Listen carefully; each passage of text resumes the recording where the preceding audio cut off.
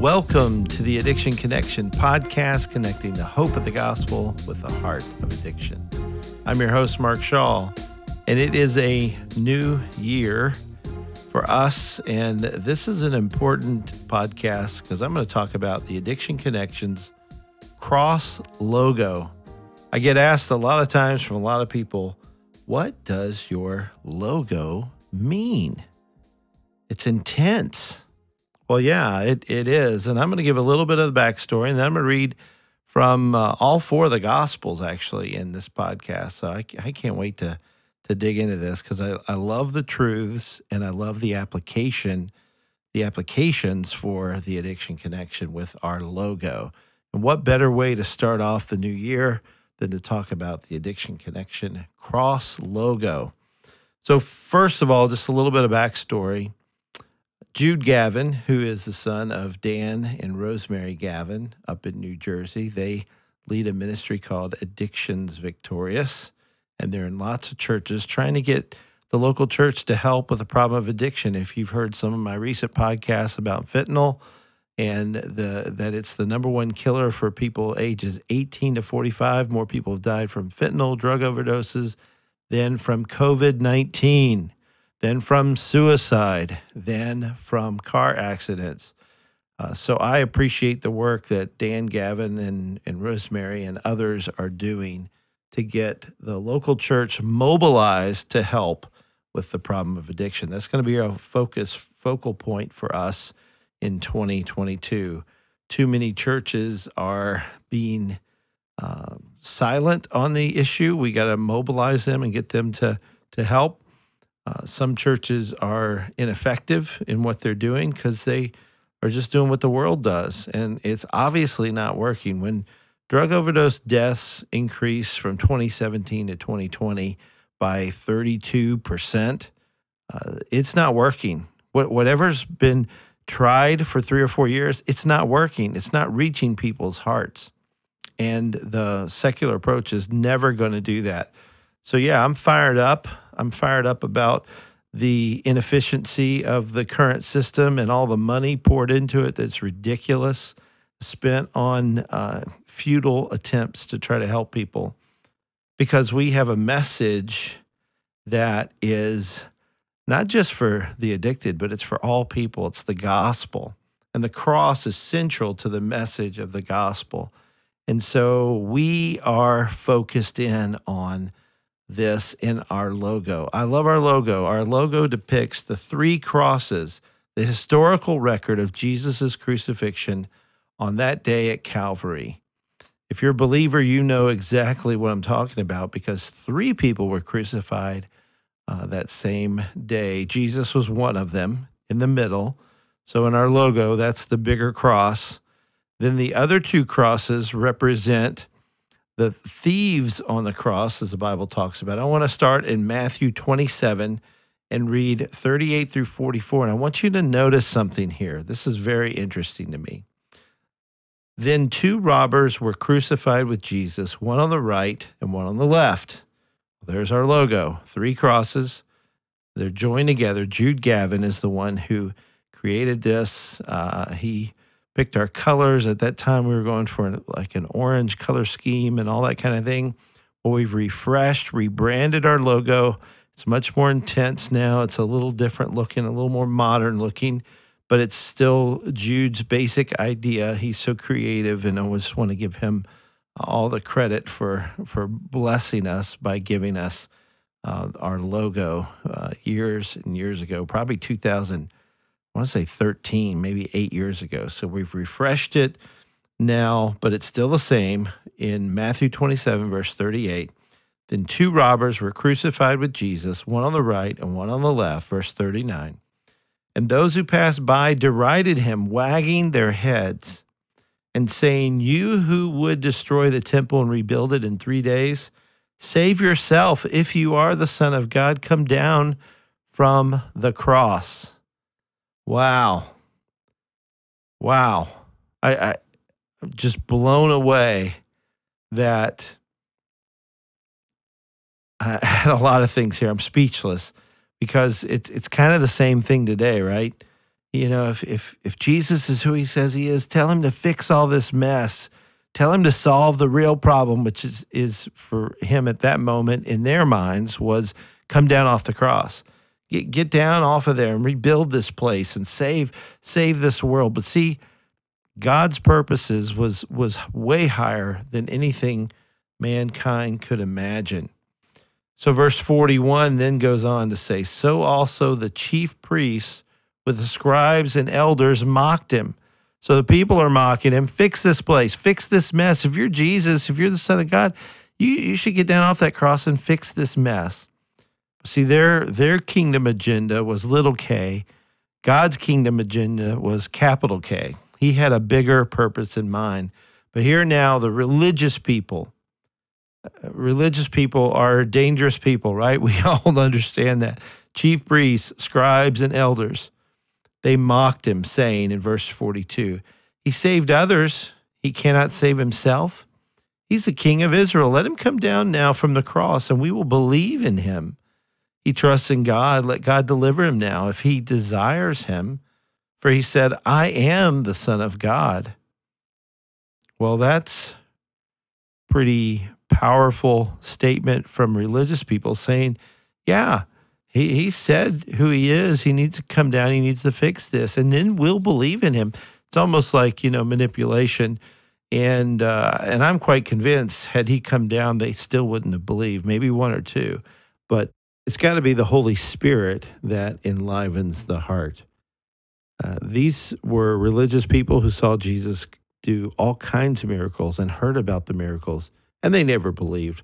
So if he does one more miracle, they're not really going to believe. I don't believe the truth of what they're saying here. I think they're just trying to be manipulative in some way and deceptive. So that's 42 and 43. Now look at verse 44. This is what I want to key on. This is fascinating to me, and I think you'll see it. Verse 44 in Matthew says, and the robbers who were crucified with him also reviled him in the same way. The robbers who were crucified, that's the one on the right and the one on the left, reviled Jesus in the same way. Same way as what? Well, it's the same way as the chief priests and elders, the religious people. The same way as the people who passed by and derided him, wagging their heads.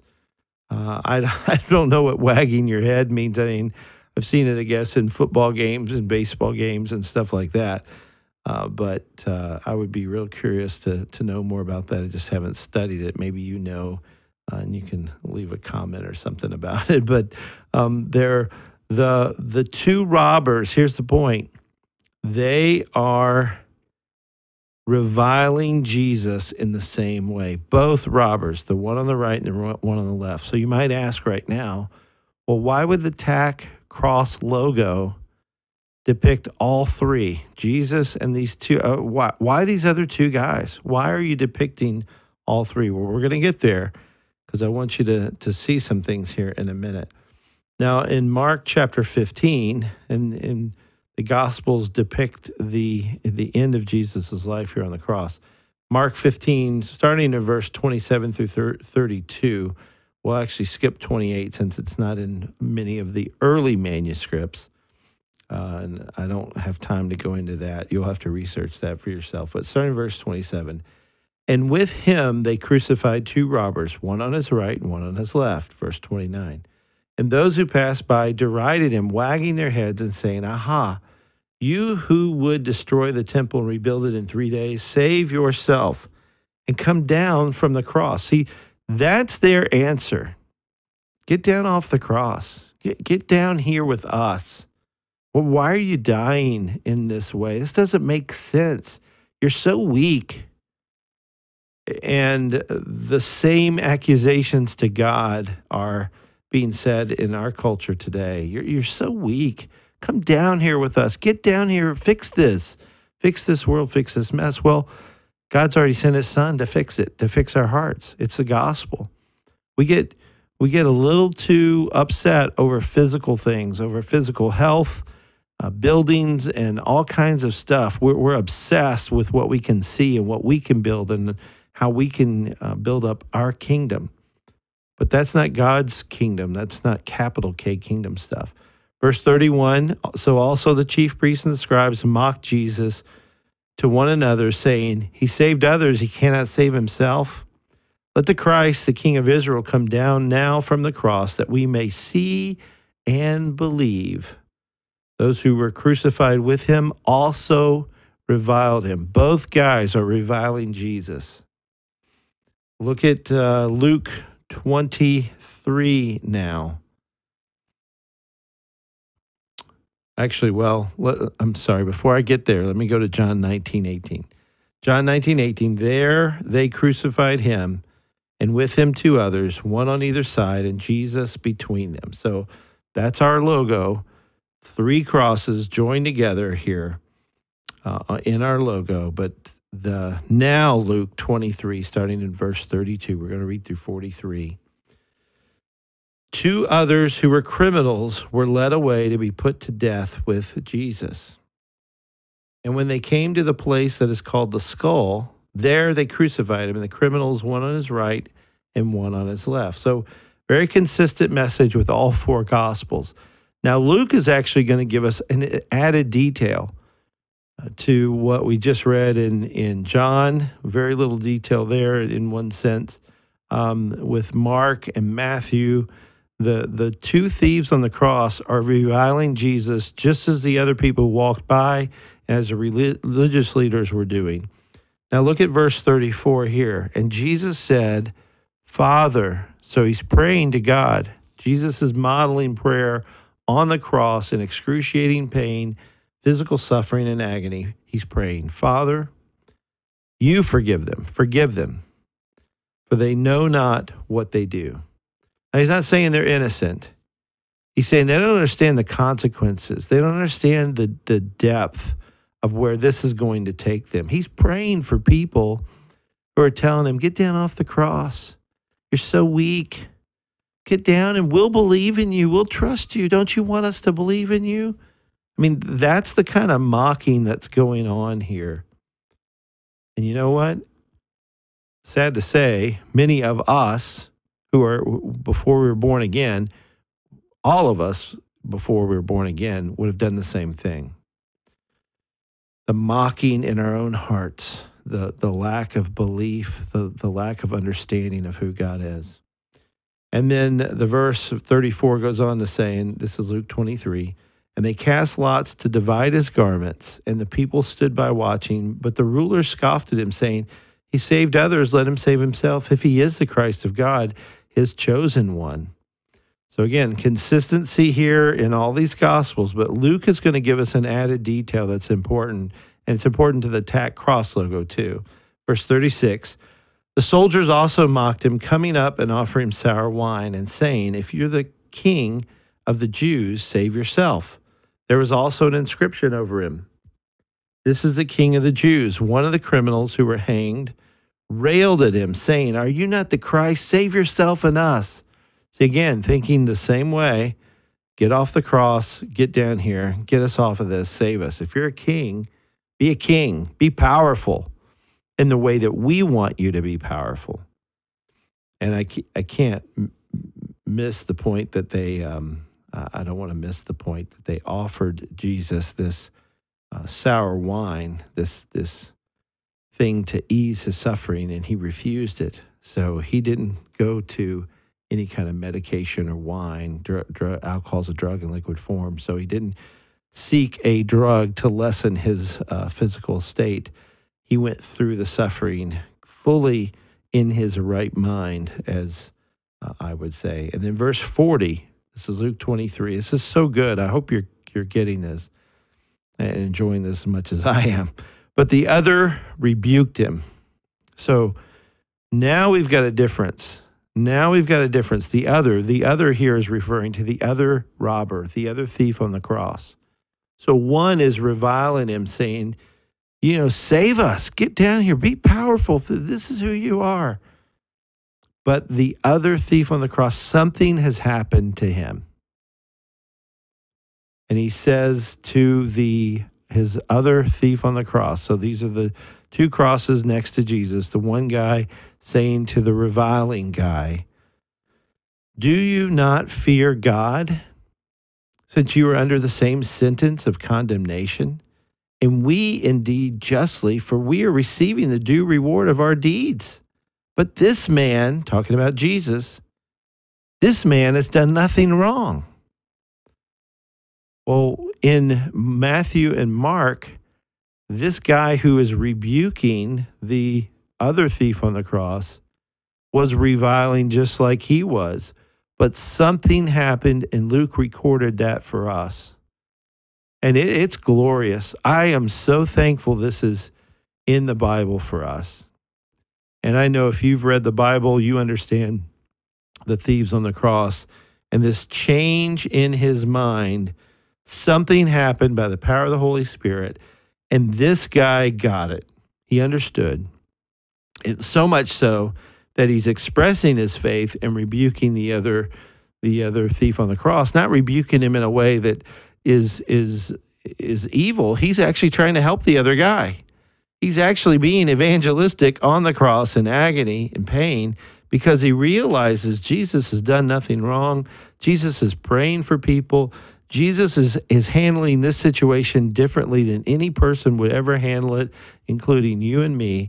Jesus is handling the cross in a way that honors God. And this guy says, do you not fear God? That's the first thing he says to this other thief. Since you're under the same sentence of condemnation. In other words, you're going to die soon. You're under the same sentence of condemnation. You're going to die. You're going to meet God. Don't you fear him? And we indeed justly, like we deserve to be here. We're thieves. For we are receiving the due reward of our deeds. But this man, Jesus, has done nothing wrong. And then, so he's evangelizing the other thief, which I love. We're going to talk about the TAC cross logo in just a minute and bring some of these things out. But I want to talk about the text first. Verse 42, so after he evangelizes this guy, he's going to talk to Jesus, who he's not evangelizing Jesus. He understands who Jesus is. Jesus is the Son of God. Jesus is who he should worship. And he says to Jesus, Jesus, remember me when you come into your kingdom.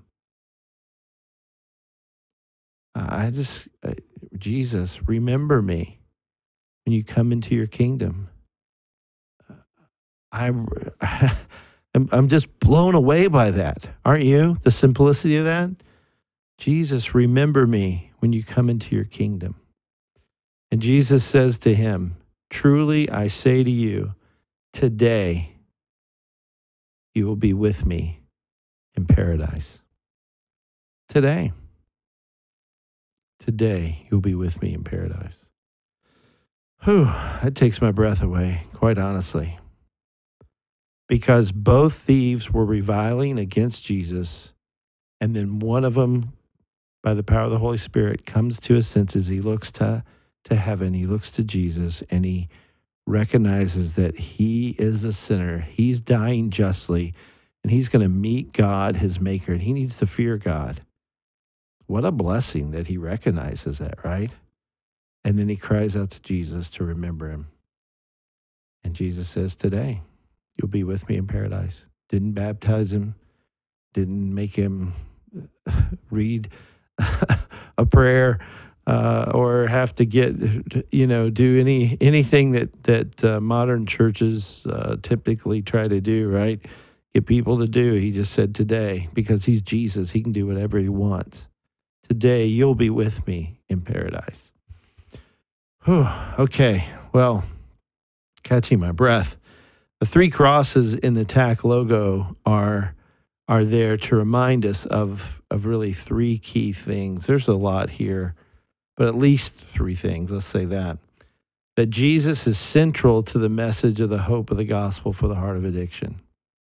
If you don't get that from our ministry, we failed. Jesus is central.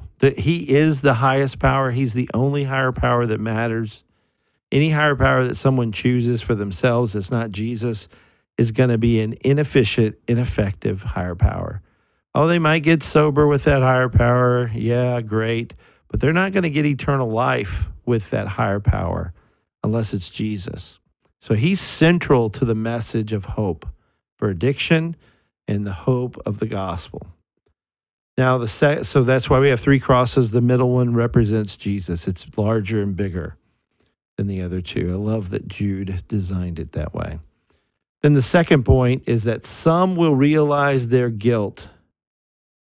Some will, and they will fear God, and they'll turn to Jesus in faith and receive the gift of salvation by grace. So as we proclaim the excellencies of Christ and talk about addiction isn't a disease, that's a man-made idea, but it is sin. It's sinful desires of the heart. People are wanting the wrong thing. They're wanting their own capital K kingdom. They're wanting to fix their problem in their own way. That's what all these people were yelling at Jesus to do, is to fix their problem. Get down off the cross and fix this mess. Well, that's what the addict is doing. I'm going to fix this mess. I'm going to take care of this. I know what will do it. I know heroin, cocaine, marijuana, alcohol, fentanyl, any of these drugs, I know they're going to fix my problem, and I'm going to take care of this. And they're reviling Jesus. Yes, I said it. They're reviling Jesus when they do that. Well, that's the response of one of the thieves on the cross. But the other thief realized his guilt. He feared God. I would say he feared God first. He realized his guilt. And then he turned to Jesus in faith. He asked Jesus to remember him when he comes into his kingdom. And Jesus says, today you'll be with me in paradise. Only Jesus can grant that. You know, that's the only person you can ask. You can't ask another higher power. You have to ask Jesus, because he's the only one with the power to grant salvation, this gift that Jesus paid dearly for. He paid for it, but we receive it by grace. And then a third point here is that some will rail at the message of the gospel, just as the criminal on the other side did, looking to Jesus to prove himself by relieving them from their earthly punishment and suffering.